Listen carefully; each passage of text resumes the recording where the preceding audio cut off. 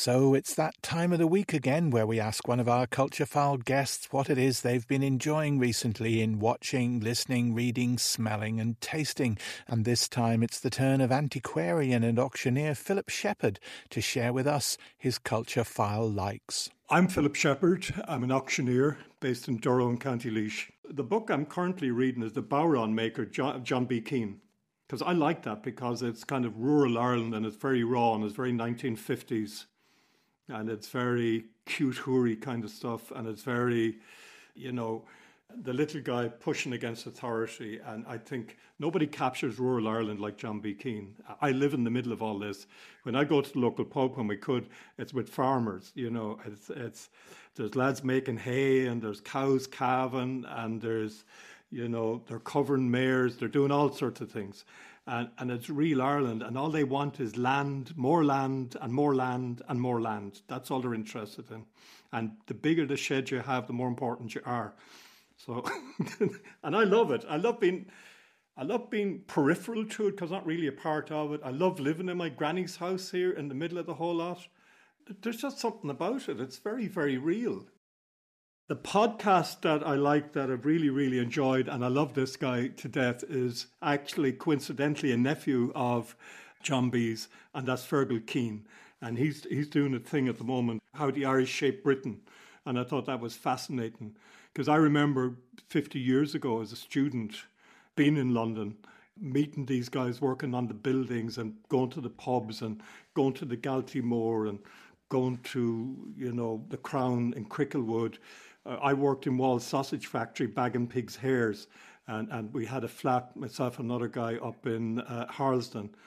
We were part of this sort of Irish subculture in northwest London, and this bubble. And, I even remember a guy one day coming in from Connemara asking the Indian shopkeeper for a bullion or something like that, which was a loaf of bread, and he had no English. And I had to explain to the guy he wants bread. Them that's got shall have, them that's not shall lose. So the Bible said, and it still is news. So a film that I have just been watching, it's just out now, is The United States versus Billie Holiday. And I found it a fascinating movie. The actress Andra Day is after winning a Golden Globe Award as Best Actress in a Motion Picture for it. It has got mixed reviews. Some of them talk about the historical inaccuracies in it. I take the view, if you want to know about history, read something by a historian. Don't be looking at a movie. But I really enjoy the movie. It's based in the 1940s and her addiction and how she was targeted by the government. So they were racializing the war on drugs. Money, you got lots of friends. They're crowding round your door. But when you're gone, I listen to a lot of different kind of music, but sometimes one of my favorite songs is Midnight Train to Georgia with Gladys Knight and the Pips. But I also like Nina Simone very much, and I particularly like her version of The Last Rose of Summer that was coincidentally written by Thomas Moore. And there's a local connection with that. It was Moore when he stayed at Jenkinstown Castle, just outside Kilkenny. He saw this last blooming rose and he wrote The Last Rose of Summer there. And a cutting was taken from it and is in the Botanic Gardens in Dublin. So you can actually go up and see it's one of its descendants up there. It's in front of the director's house. It used to be inside the main gate. So yeah, Nina Simone, The Last Rose of Summer. I think she's such a powerful, powerful singer. No flower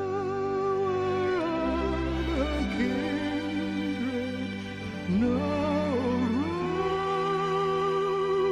rosebud is mine.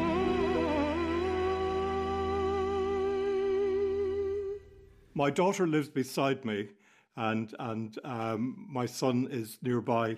So for the Chinese New Year, we have been privileged to be invited to Chinese friends in Dublin, and we always have a great time. That didn't happen this year. So my daughter came up with the brainwave that she would cook a meal, and I would cook a meal, and everybody would bring a different meal. So that's what we had. We had a kind of like a Chinese family thing. Everybody had a different dish. I did curry kind of thing because it was the easiest, the whole lot. Patrick did a noodle dish. I'm not sure what you call what Gina did, but it was eaten. Everybody really enjoyed it. The effluent from the cattle sheds, they're into recycling, and that's spread on the land.